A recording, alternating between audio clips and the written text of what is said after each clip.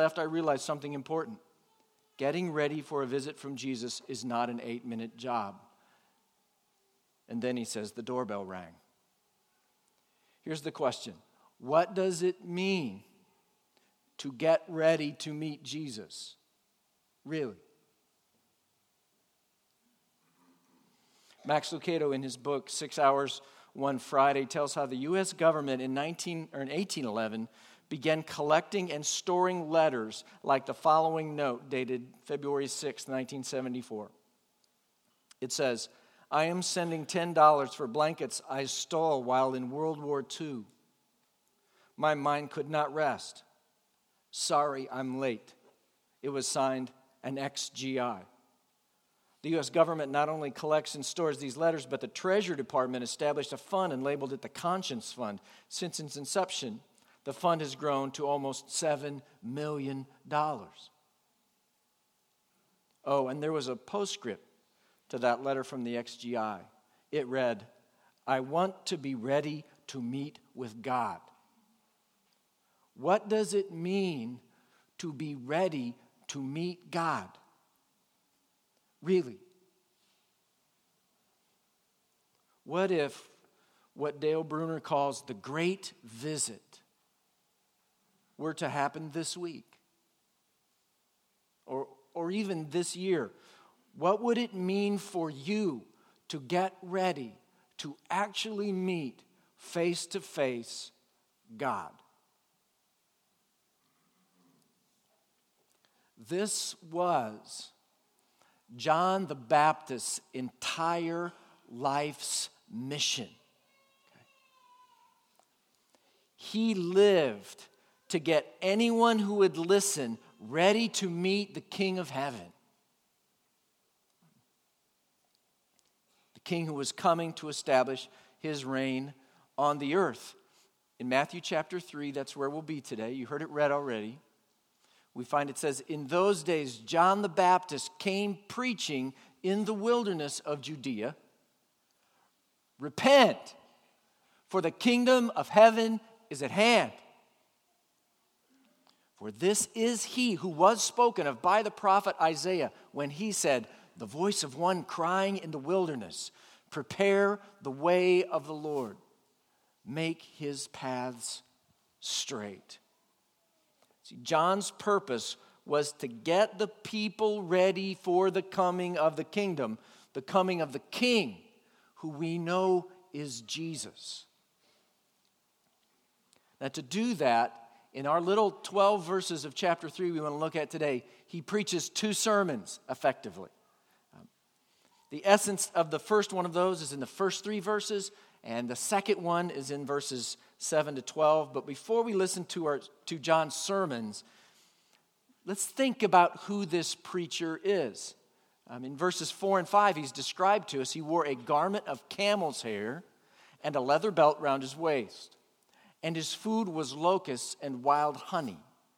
Jerusalem and all Judea and all the region about the Jordan were going out to him. They were going to be baptized by him in the river Jordan, confessing their sins.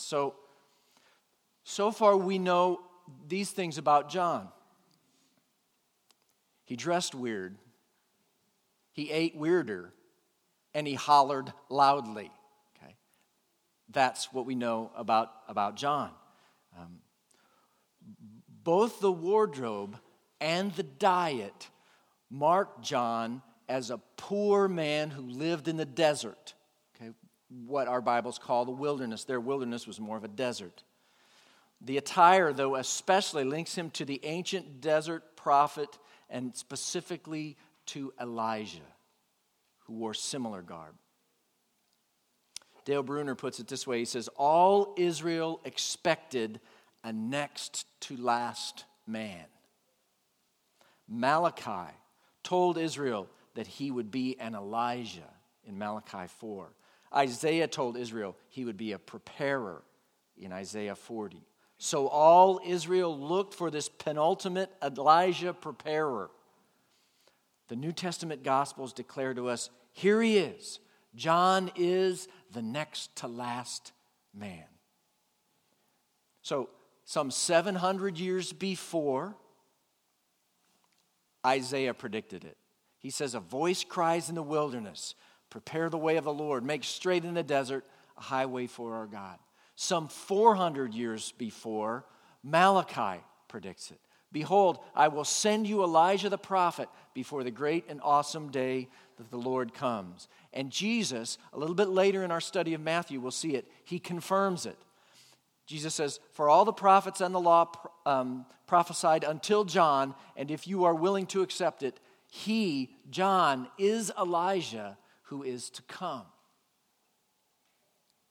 So John was the long-awaited one who would go before and announce the arrival of the kingdom and of necessity then of the king. There's one other thing that you should know about John the Baptist before we look at his sermons in this chapter, and that is that Jesus calls him in Matthew 11, we'll explore this further, but Jesus calls him the greatest man who ever walked on the face of the earth. In Matthew 11, it says, truly I say to you, Jesus says, among those born of women, there has arisen no one greater than John the Baptist. Okay? The greatest man to ever walk the face of the earth. So in our story today, in this account, we have the greatest man who ever lived wandering in the wilderness, what we would call the desert, poor, dressed in a prophet's garb, hollering about the coming of the kingdom. And this was a bit shocking in the day for a couple of reasons. First of all, it would have been wholly unexpected because it was so rare. There had been no recorded prophetic revelation for 400 years, no prophets. Since Malachi made that prediction about Elijah coming, there had been silence, except for that little explosion around the birth of Christ. It would have been unexpected because it was so rare, and it was been unexpected because the messenger was so peculiar. Matt Woodley retells the account this way. I'd like to read it to you. He says, in John's day, spiritually important events occurred at the temple, that magnificent white stone structure that dominated the scene in Jerusalem. The temple formed the core of religious life. If you wanted to get closer to God, if you wanted to join the in-group of good religious people, if you wanted to look sophisticated or spiritual or righteous, you went to the temple. And as a good Jew, you didn't need to be baptized. That ritual was reserved for second-class, outsider, Gentile converts. Now imagine the disgust, he says, people must have felt when John appeared in the desert and started his spiritual renewal movement. Instead of going to the temple, now you had to trek into the desert, that dry, ugly, God-forsaken outpost in the sticks. And when you finally arrived, you wouldn't find a slick, sensitive, smart preacher. Instead, you'd meet the hairy, uncouth, insect-grubbing bozo of the backwoods railing at you about your need to repent. Everyone, John would say, must go down in the brown, murky waters of the Jordan River. Sorry, but the king is coming, and even you good and righteous people aren't ready. So stop acting like religious jerks and repent. Your family heritage and your spiritual resume mean nothing to God. Everyone needs to get dunked, washed and cleansed. Everyone must die and be born again. He says, imagine the shock of this message. It would be like God saying the following to a hip urban megachurch. If you want to experience God's exciting new thing, drive to a small, dusty town off the beaten track at the Second Church of the Spirit in the Blood, Church of the Holy Spirit in Christ, a tiny storefront operation 3 blocks west of the only restaurant bar on Main Street. You'll meet a couple named Clem and Bertha. These toothless, recovering meth addicts live in the local trailer park and will be wearing old bowling shirts from the local thrift store. But they're my chosen instruments, and their church is my chosen place. Drive there, find them, submit to their bilingual preaching and praying. In their presence, become like little children. Clem and Bertha will lead you to encounter my grace. That's right, renewal is coming, but it won't happen through you. He says that was John's core message. But what's really was unexpected as I read this story is the response, right? You got this weird guy wearing weird clothes, eating weird food, hollering at people in the desert, and it says Jerusalem and all Judea and all the region about the Jordan were going out to him. Crowds of people are going out to him, and they were baptized by him in the river Jordan, confessing their sins. No, I understand how TV preachers get a big audience. Okay? They promise you wealth, they promise you health, they promise you the life you've always dreamed of. I understand that. But when crowds turn out to be told to repent, I think that's a great work of God. Today, you're going to be given an opportunity to repent. You are going to be given, not the person next to you, you are going to be given an opportunity to repent. Don't resist God's prompting. Okay? Don't resist God's prompting when you're given that opportunity today. This repentance is the thrust of John's first sermon. This is the entire text of John's sermon as Matthew records it for us. Repent, for the kingdom of heaven is at hand. That's it. That's all Matthew tells us that he says. He gets right to the point, doesn't he? Just 2 points, no poem, okay? No stories, no illustrations, just repent. The kingdom of heaven is at hand. The kingdom of heaven is near. Dale Bruner says that the expression, the kingdom of heaven, is the Baptist way of talking, and later Jesus' way too, about God's great coming incursion. Kingdom is a social word, first of all. Kingdom indicates that God is about to do a big world event and not just an individual event. A cosmic thing and not just a heart thing. What happens when God comes is not going to be a grape shot, he said. It's going to be nuclear, a kind of explosion, a reshaping of the earth. Bruner calls it the Great Visit. And he writes that John is convinced that the Great Visit is about to happen. Thus, people must abandon all that's despicable and come to baptism as God's authorized way of cleaning people up for the visit and as people's way of showing that they really want to meet the visitor. As we know, John's premonition was correct. God does make his visit in Jesus. So at the center of the near coming kingdom is the nearness of the coming king. As John's going to tell us in his second sermon, this near king is mightier, he's more highly exalted, even above the greatest man who ever walked the face of the earth. And that means he's mightier and more exalted than you. Okay. And he is at the door, John says, so to speak. He is at the door and about to enter. John is the herald that goes before this great coming king. It's just like the sergeant of arms in the House of Representatives. When the president's about to enter the room to give that State of the Union address, the sergeant of arms of the House and the Senate wait at the doorway to the House chamber before the president enters to deliver the State of Union address.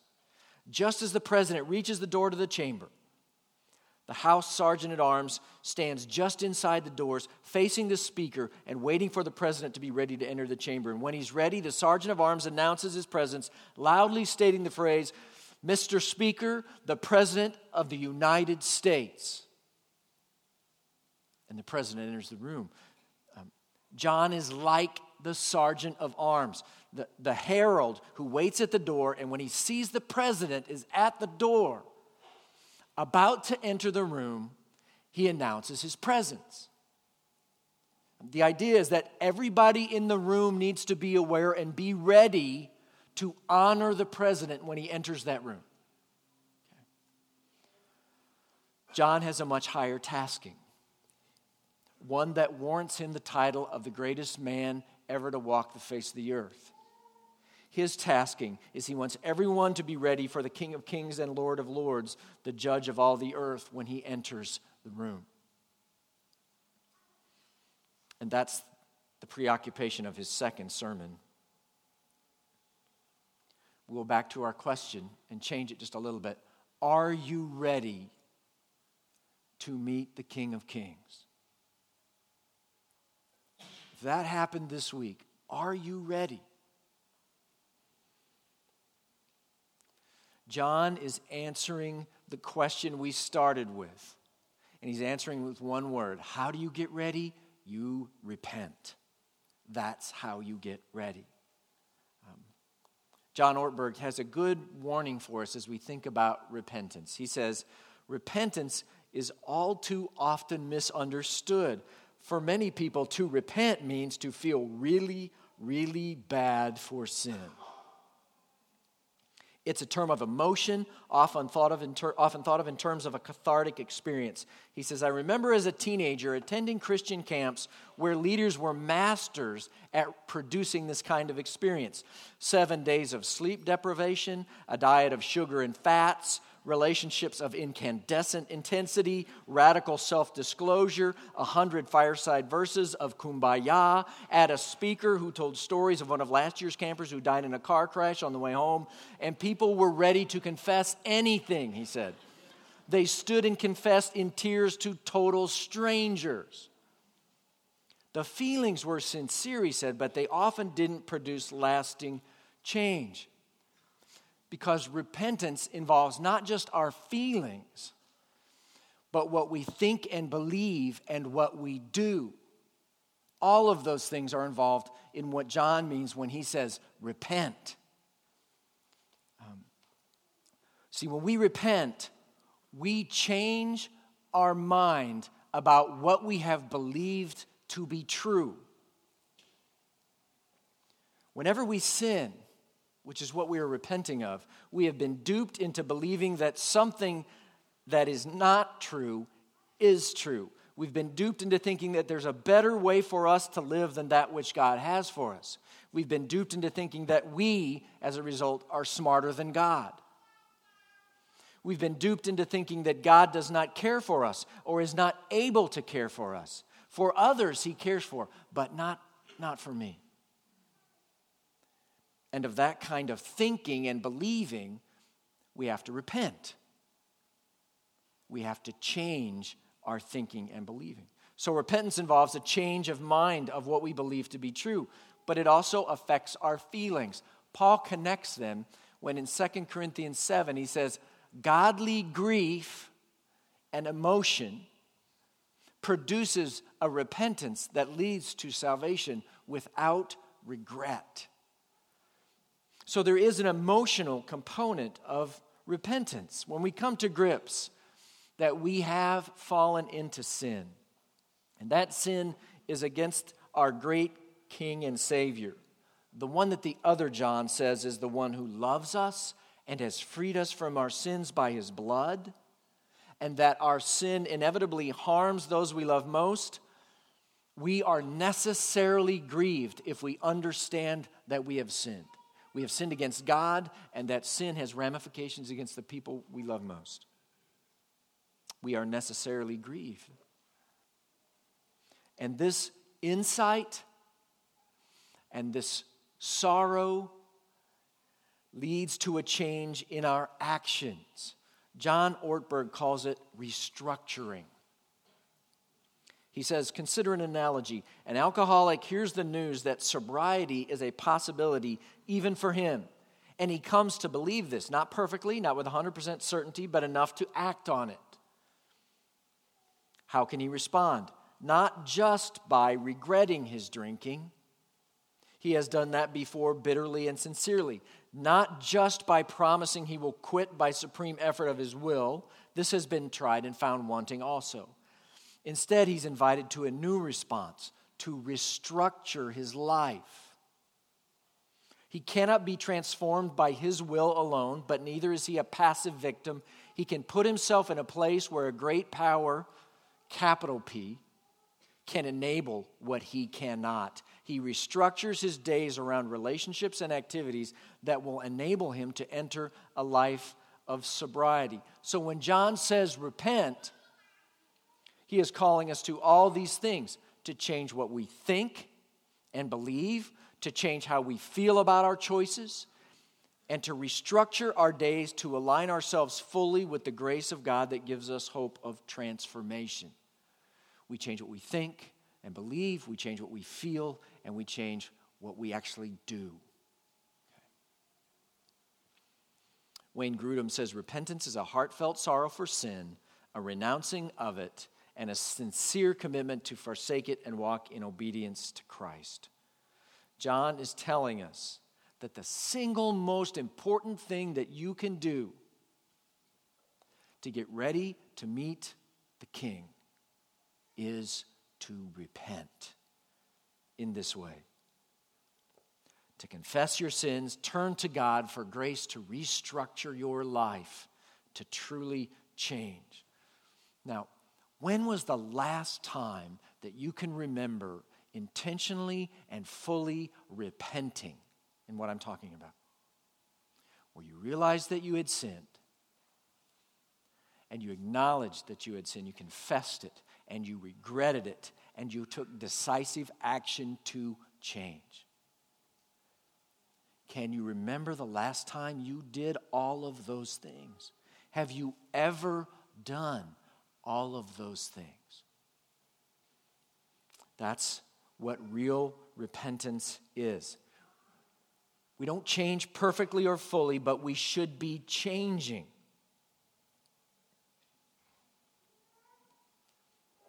There is a kingdom coming, John says, that you need to be readying yourself to meet.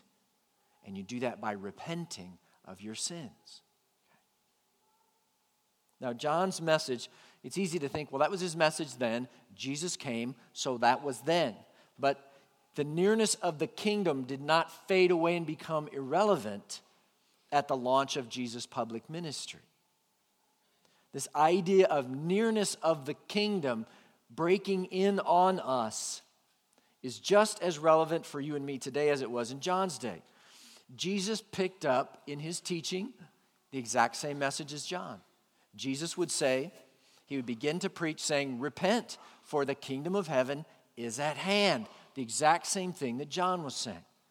At the end of Matthew, we're going to hear Jesus say, stay awake, for you do not know on what day your Lord is coming. But know this, that if the master of the house had known in what part of the night the thief was coming, he would have stayed awake and would not have let his house be broken into. Therefore, you all must be ready. You must be ready, for the Son of Man is coming at an hour you do not expect. You must be repentant when he comes. Paul adds to it this idea that concerning the times and the seasons, brothers, you have no need to have anything written to you, for you yourselves are fully aware that the day of the Lord will come like a thief in the night.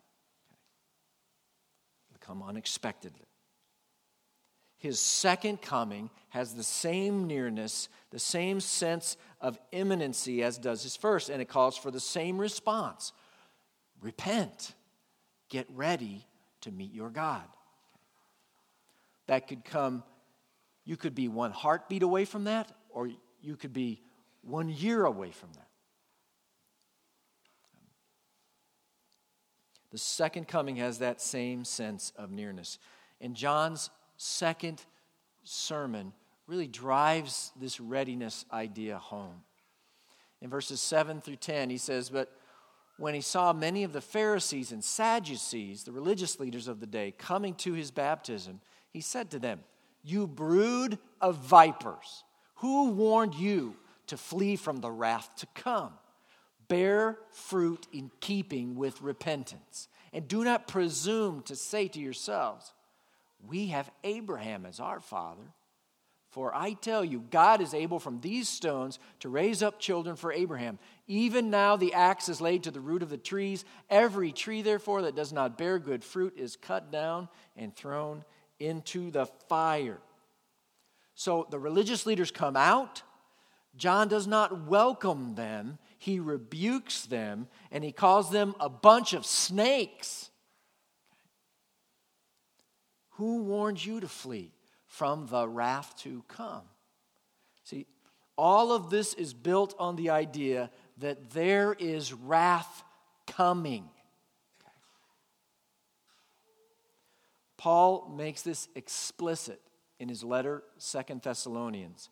He says, when the Lord Jesus is revealed from heaven with his mighty angels in flaming fire, inflicting vengeance on those who do not know God or on those who do not obey the gospel of our Lord Jesus, they will suffer the punishment of eternal destruction away from the presence of the Lord and from the glory of his might, when he comes on that day to be glorified in his saints and to be marveled at among all who have believed, because our testimony to you was believed. There is wrath coming, and John says that Jesus is going to bring it. And the big danger for the religious leaders, for the good people, is that they presumed that they were good. They were all right with God. They were in no danger. They thought that they were secure because they were children of Abraham.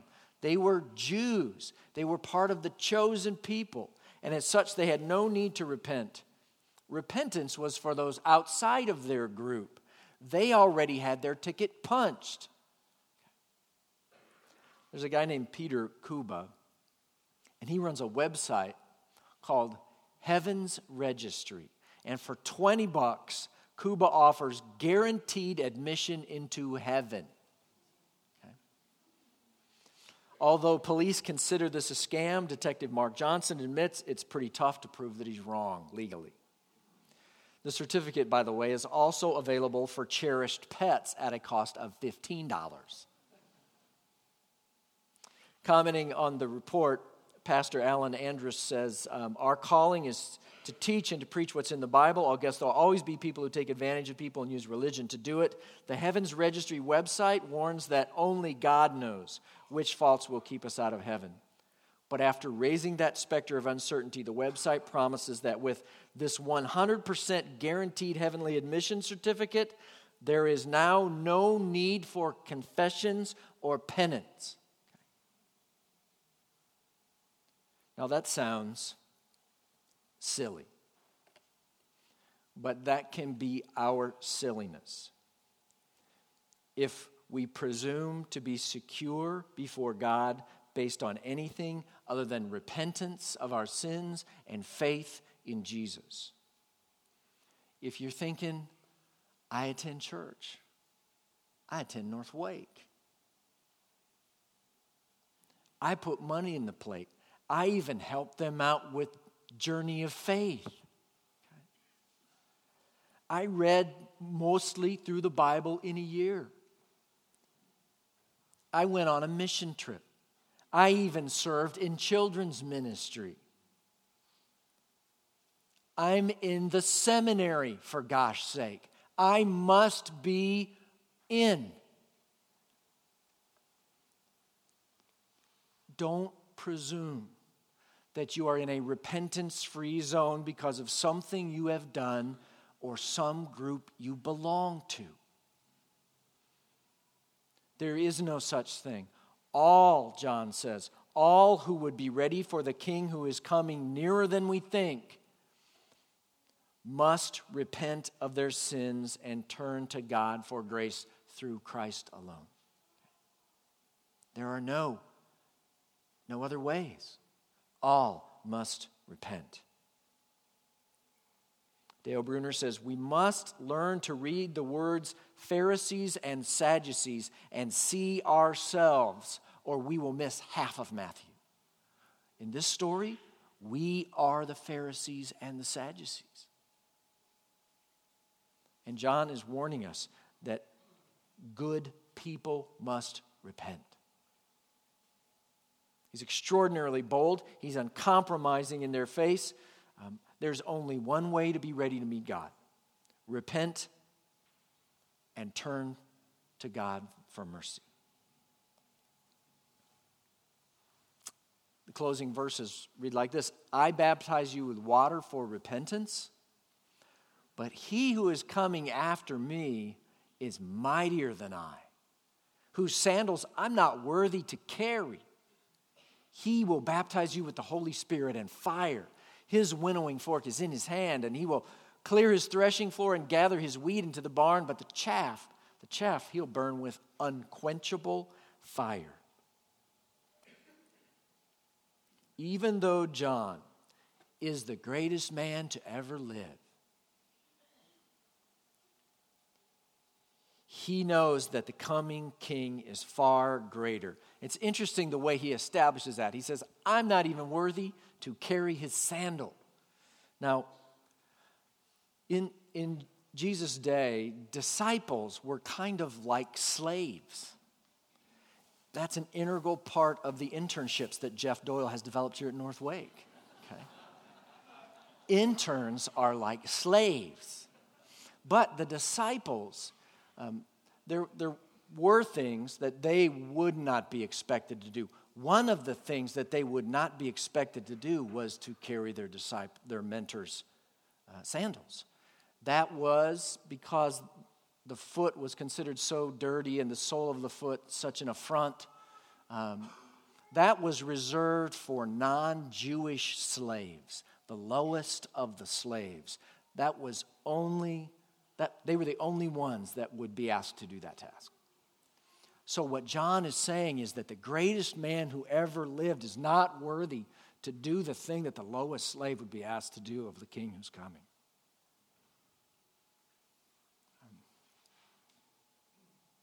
And he comes. He comes in judgment. And John's abundantly clear. Look at verse 10 and 12 again. Even now, the axe is laid to the root of the trees. Every tree, therefore, that does not bear good fruit is cut down and thrown into the fire. His winnowing fork is in his hand. He will clear his threshing floor and gather his wheat into the barn. But the chaff, he's going to burn with unquenchable fire. Such is the one who is coming. Now, if we were honest, almost all of us would say we hate repenting. Okay? It is a miserable experience. It's degrading. It's exposing. It's humiliating. We look forward to repentance like we look forward to going to the dentist. Okay? We know it's good for us, but we hate it. And so a lot of times we concoct all kinds of strategies to try to manage our sin so we don't have to repent of it. So we will blame someone else. We'll shirk our responsibility. We'll pledge more to do more so we can compensate for our wrongs, or we'll just try to forget about them. Anything but repenting. But John says we must repent. Repentance is for us all. For pastors and elders, and husbands and wives and singles and children. It's for us all if we want to be ready to meet the King who is coming. God is offering kindness to us. We don't want to repent, but the Bible regularly presents repentance as God's gift to us. In Isaiah 30, it says, "In repentance and rest is your salvation." In Romans 2, Paul says that it's God's kindness that's meant to lead you to repentance. In 2 Corinthians, as we've seen, Paul says that repentance leads to salvation without regret. No regrets. And all of heaven rejoices whenever one sinner repents. See, when God offers you a chance to repent, He's offering you a precious gift that was bought for you at great price.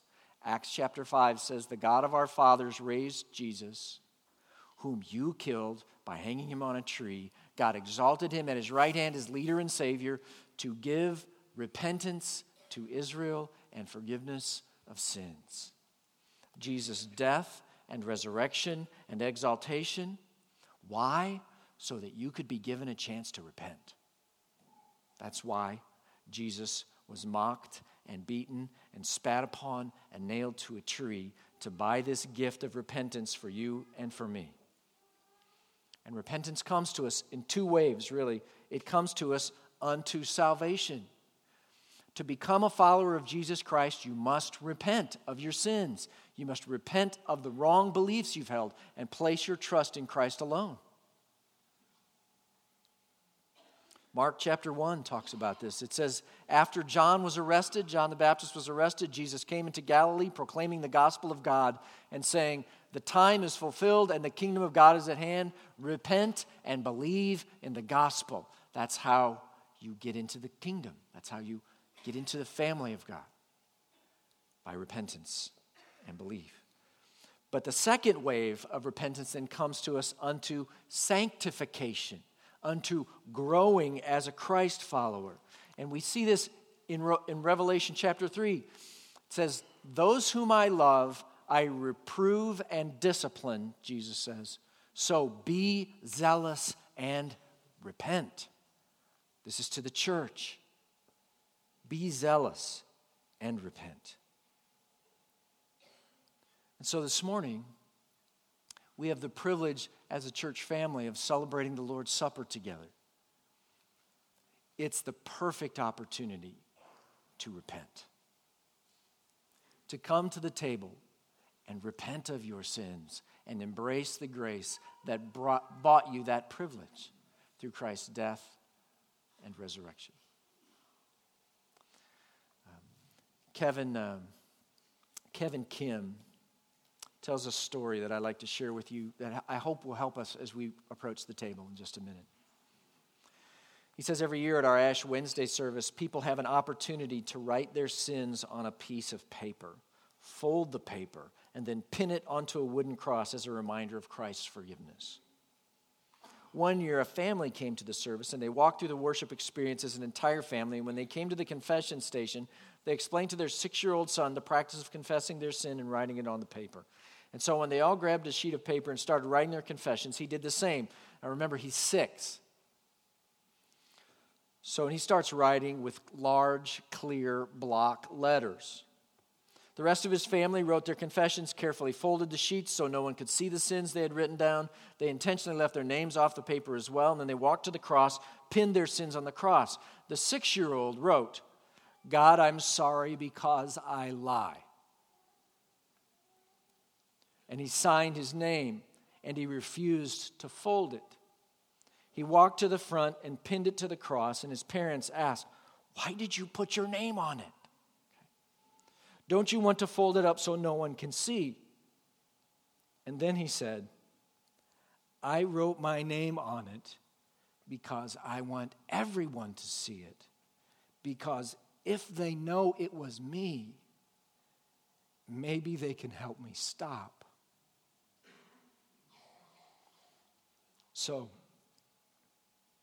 as you come to the table, there's nowhere to display and pin your list of sins that you might be bringing in repentance. But you do have brothers and sisters, you have pastors and elders, you have women's ministry leaders who are here to come with you, to pray with you, to pray for you as you come to hear your confession so that they can pray alongside you for God's mercy and favor in response to your obedience. So as you come today, let me encourage you, if God is prompting you to repent today, don't let your pride cause you to resist that. Come in repentance and specifically correct your thinking, express your sorrow, and commit to change your course, to restructure your course from this point on. And don't feel like you need to do that alone. You don't. I'm going to ask our elders and ministry leaders, women's ministry leaders, to be available down in the front rows here. If you would like someone to pray with you and you're not here with someone from your family or small group who can do that with you, we're here to do that with you. So if you'll bow with me, let's approach the table in that fashion.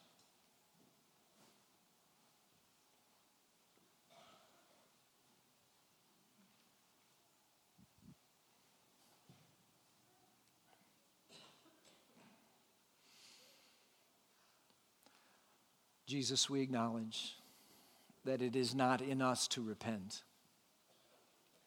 but this too is a grace you give. A grace that you have purchased for us at great cost. So that our very ability to come and forsake our sins is because